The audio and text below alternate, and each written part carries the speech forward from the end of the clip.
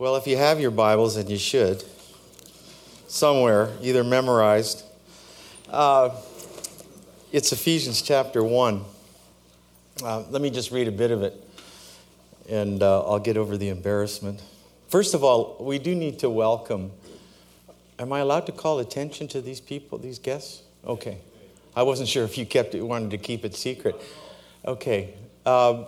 We have four rather distinguished people here amongst us, representing four universities, Christian universities in North America, who are here to help us be even better at what we do. They're what we call our student life auditing team. They've come from different places, Oregon, Kentucky, Illinois, and Michigan. Right, and if they could stand, if they're here.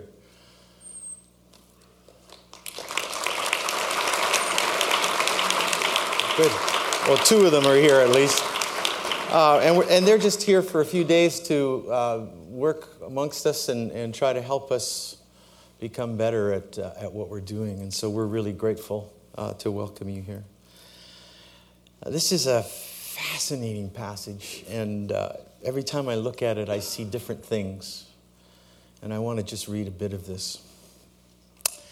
For this reason, this is chapter 1, verse 15. For this reason, ever since I heard about your faith in the Lord Jesus and your love for all the saints, I've not stopped giving thanks for you, remembering you in my prayers. I keep asking that the God of our Lord Jesus Christ, the glorious Father, may give you the spirit of wisdom and revelation, so that you may know him better. I pray also that the eyes of your heart may be enlightened, in order that you may know the hope to which he has called you, the riches of his glorious inheritance in the saints.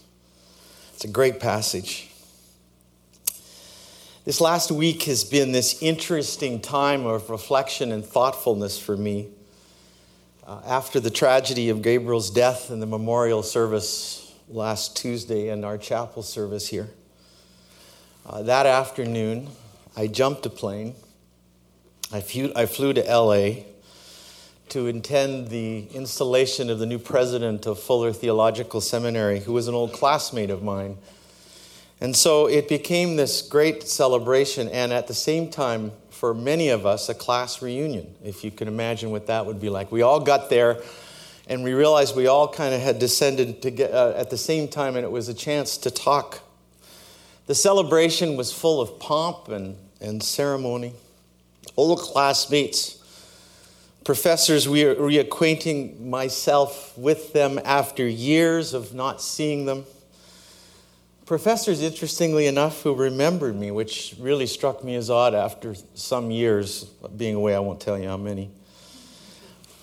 Classmates, which I hadn't seen for years. I mean, we graduated and we just kind of scattered all over North America and all over the world. So as a result, we had these amazing conversations about life and how it had been lived, about sorrows and joys, about pain and about celebration, about tragedies and about triumphs.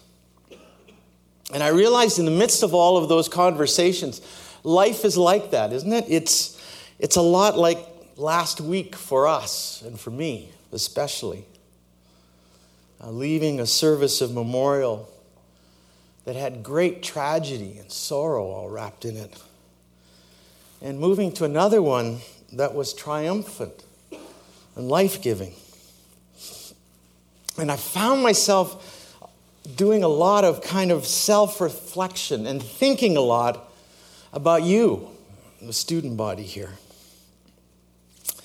And interestingly enough, I found myself drawn to this passage at the same time. This is Paul's prayer to the believers at the church at Ephesus, but it came out of a conversation that I had with one of my professors. This was the professor, and usually there's one. There's usually one that's really not done well in your life. Just, that's normal. But there's usually one professor. If you're lucky, you get more than one. But one is great. And this was mine. This one professor who had been my supervisor and been the first person that actually helped me learn that I actually had a mind and an intellect. He taught me that I could think. You see, most of my life, I grew up thinking I couldn't think. This was the man, this was the person who spoke into my life and helped me realize that there was so much more to me than I had ever imagined. And this passage came to me after I told him I had become the president of Tyndale, which he knew about. And it was then that I realized he'd had an impact on my life. This is what he said to me. I knew you'd do something like that someday. I didn't. That all the pieces of the good life God had placed before you, I knew that it would someday culminate in some kind of influential leadership. God, he said, always wanted to do something through you. That's what I prayed for, he said. Isn't that fascinating? Years he's prayed for me. And this is what he prayed for. I said, thanks a lot. Then he told me that this was the prayer, this Ephesians prayer. What could I say to you, I thought, after this last week that we faced sorrow and tragedy one day, and then I faced celebration the next. Last week I quoted the passage, here I lay before you, life and death, choose life. Well, listen to what this life is. Listen to what this life is in the perspective of Paul's prayer and the prayer my professor prayed for me as he prayed these verses for me. This life of faith we hope for you, and that he hoped for me. The first thing Paul prays for is he prays that the world of the Ephesian Christians would be expanded. My prayer is that God may give you the spirit of wisdom and revelation. Isn't that interesting? That your world might be enlarged. It might be made bigger. I've long believed that education and formation was about capturing the imaginations of students in such a way that the little worlds they've lived become so much bigger. And add faith to that component, contrary to what others may think. Add faith to that component, and you can have an even bigger world. You can imagine a world in which getting to the top is not the goal. Instead, it's replaced by a desire for servanthood and serving. The weak shall be strong. Where being first is replaced by being available to others, you'll find life in this enlarged world by giving it up. So that you can, as Paul says, know him better. Be more like him. Be more like Christ. You only find this kind of life out long and looking back. Living long and looking back at what God has done. You find life by giving it up. The numbers of conversations that I had with my former classmates at Fuller surprised me. The number of conversations that said, I thought I was going to do this, but God had other plans for me. I thought I was going to be a pastor. Now I'm an IT specialist in San Francisco, and I'm kind of, all of a sudden, everybody wants me. All I ever wanted to do was this, one of my friends said. But you know what? God surprised me. Actually, all I ever wanted to do was pastor a church. And I was telling my friend who had said this, all I ever wanted to do. He said, now I have to do this because this is what God's called me to. So the first prayer, the first thing that he prays for is that your world would be expanded. The second prayer, the thing that he prays for, is that you might have a purposed life. Listen to this. He says that the eyes of your heart, literally the deepest places of your living and your motivation, might be enlightened so that you might know the hope of your calling. I'm not quoting Rick Warren here. But this idea of a purpose life, I shared with some of you in class, and I've shared with you other places, that I never came to faith because of a sense of my sinfulness and my need for God. Now, lest you get the wrong impression, I was painfully aware that I was sinful. So don't go to someone and say, the president said. I was painfully aware of that sinfulness, but it wasn't, interestingly enough to drive me toward God.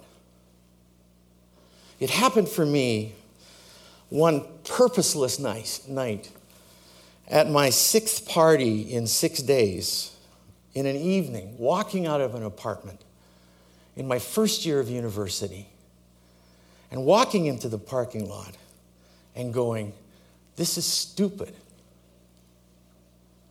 This is absolutely dumb. Is this what it's all about? Is this all that it is? I came to Christ because I had a deep sense of purposelessness and a need for something more in my life.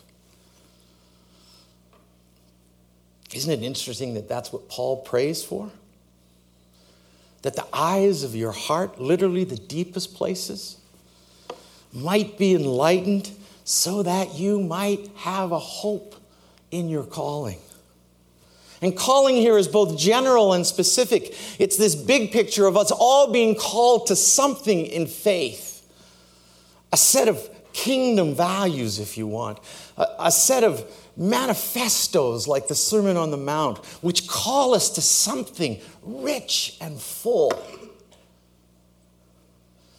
But then there's a specificness to calling as well. A sense that each one of you has something that God has intended for you, specifically for you to be and to do. Don't forget that. That's part of this expanded world. You have a purpose, both generally and specifically.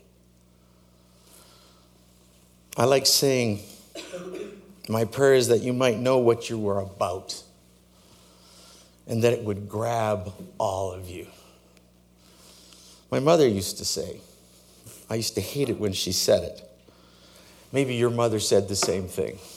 Whatever you do, and she always said it with firm lips, whatever you do is worth doing well, even if it was cutting the lawn, which made no sense to me whatsoever. I used to think it was stupid. But now, after many years, I get it. She was right. The worst thing to be is a lazy liver. I'm not talking about the anatomy here. I mean, a lazy liver just kind of drifts through life. It's even worse if you're a person of faith and a lazy liver. Passionate, purpose living is the way of what our Australian friend said a couple of weeks ago. This is the way that we as a first day of the week people live our lives. We live with a passionate purpose. The third thing and the last thing is that Paul prays here not just for purpose living, but that you might see God at work. I'm not going to read it, but if you read on in this passage from 19 to 22, it's all about watching God at work. You choose life because God wants to do something with you and through you, and you don't want to miss it. God is faithful, and you don't want to miss what God wants to do. I've been trying to convince my mother and father. My mother is 88. And my dad is 92. He retired at 89. And he just doesn't want us. My mother wants to stay in the house. And my dad just wants to get going. I'm not going to roll over, he says. I'm not just going to roll over and die.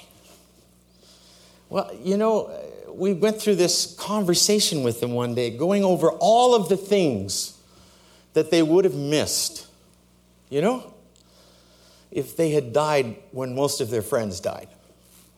I know this sounds rather morose, but it is an interesting conversation with them. I mean, because a number of their friends died in their 60s. They've had 30 years to see grandchildren, great-grandchildren, to attend, my mother said this because she was very proud, to attend my installation here. My dad has umpteen dozen sermons. He always cries when I preach. So he comes to church when I was pastoring, and he would cry during the sermon, not because I was preaching badly, but just because he kind of thinks this is cool that I'm doing this. But think of the umpteen dozen crying sermons that he would have missed.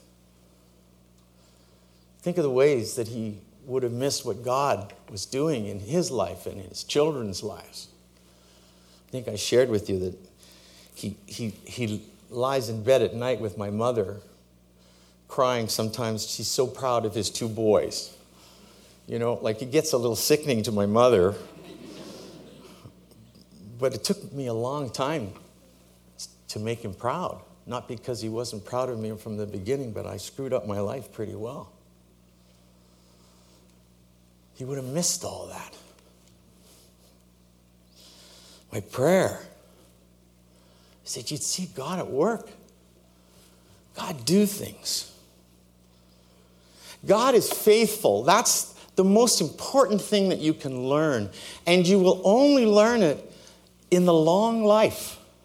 As long as God gives you life, you will only know how God is at work by being able to look back. I saw this cartoon. I have a lot of weird Australian friends, sorry. And this cartoon, he sent me. He always sends weird cartoons, and this one I love.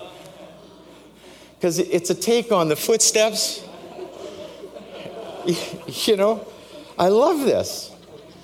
Because the footsteps thing is nice. He carried me, right? But think of how many times he dragged me into the next thing. I love this. That long groove over there is when I dragged you for a while. You only learn that in life.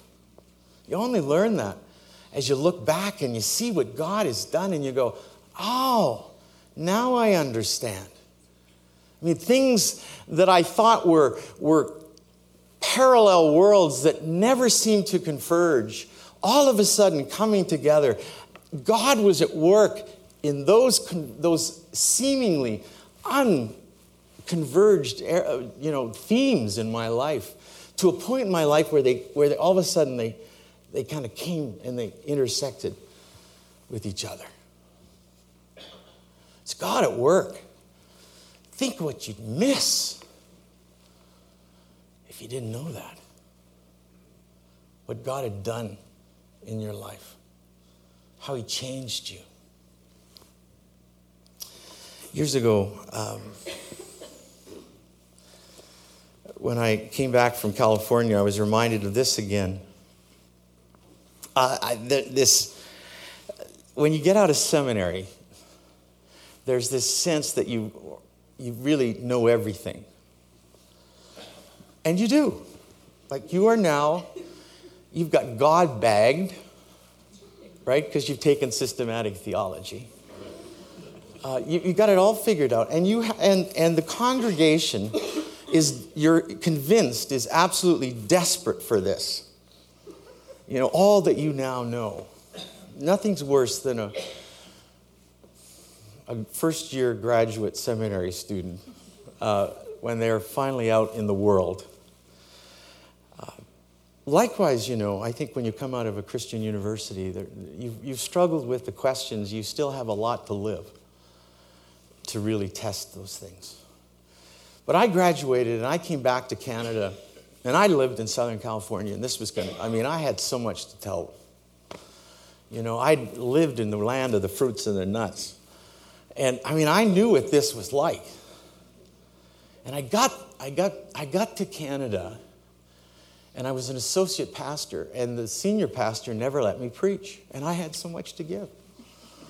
I had so much to offer, and he just was not letting me lay it on them. And so finally he says one Sunday, I'll let you preach 4 weeks from now. Oh, it was the day of Pentecost. This was the area which I was strongest in, Holy Spirit and the church. So I crafted an hour and a half long sermon. It was a beauty to behold. And I got there. I started in the Old Testament with that great Hebrew word, ruach, which is spirit, right? Literally breath, ruach. It's what we translate in Hebrew to the English breath. Say it all together, ruach. Isn't that a neat word? And I talked about bad breath, good breath. I talked about all sorts of different kinds of things. Finally, I got into the New Testament. And I got to the passage on the day of Pentecost. And I started to describe it. Now, I know I've told this story to some of you, but stay with me. And just as I started to describe it, I said, and there were tongues of fire. And then I said, and then there was a great rushing wind. And just as I said, and there was a great rushing wind, bam! A window in the church blew out. It was unbelievable. It was like the best object lesson that you could possibly have. I couldn't have planned it better. Turned out, for all you scientists here, some kind of suction of a wind dipped down, created a suction, a stained glass window that had a bad kind of insulation just literally got popped right out. But this is what I remember. I said, there was a great rushing wind, bam! The window blew out, and everybody in the congregation was like this. It was, for just a minute, they were ready, right? They were ready to see God at work. They were ready, anticipating. Now, I realize we can't live our lives always like that. But it might be a great goal. It might be something worth trying. To live life with the anticipation that you have a purpose to live. That you have a calling. That your imagination is so captured that nothing will hinder you. This is a big world that you're being called to live into. And that God will work. That God will just show up. He'll work in your lives. That's what we pray for you. That's what we hope for you. We don't want you to have a smaller world. We want you to have a bigger world. We don't want you to live purposeless. But we want you to have a sense of calling. We want you to live so that you'll recognize the moments that God dragged you, that God carried you, and then the ones where he just cheered to see you at work. Let's pray.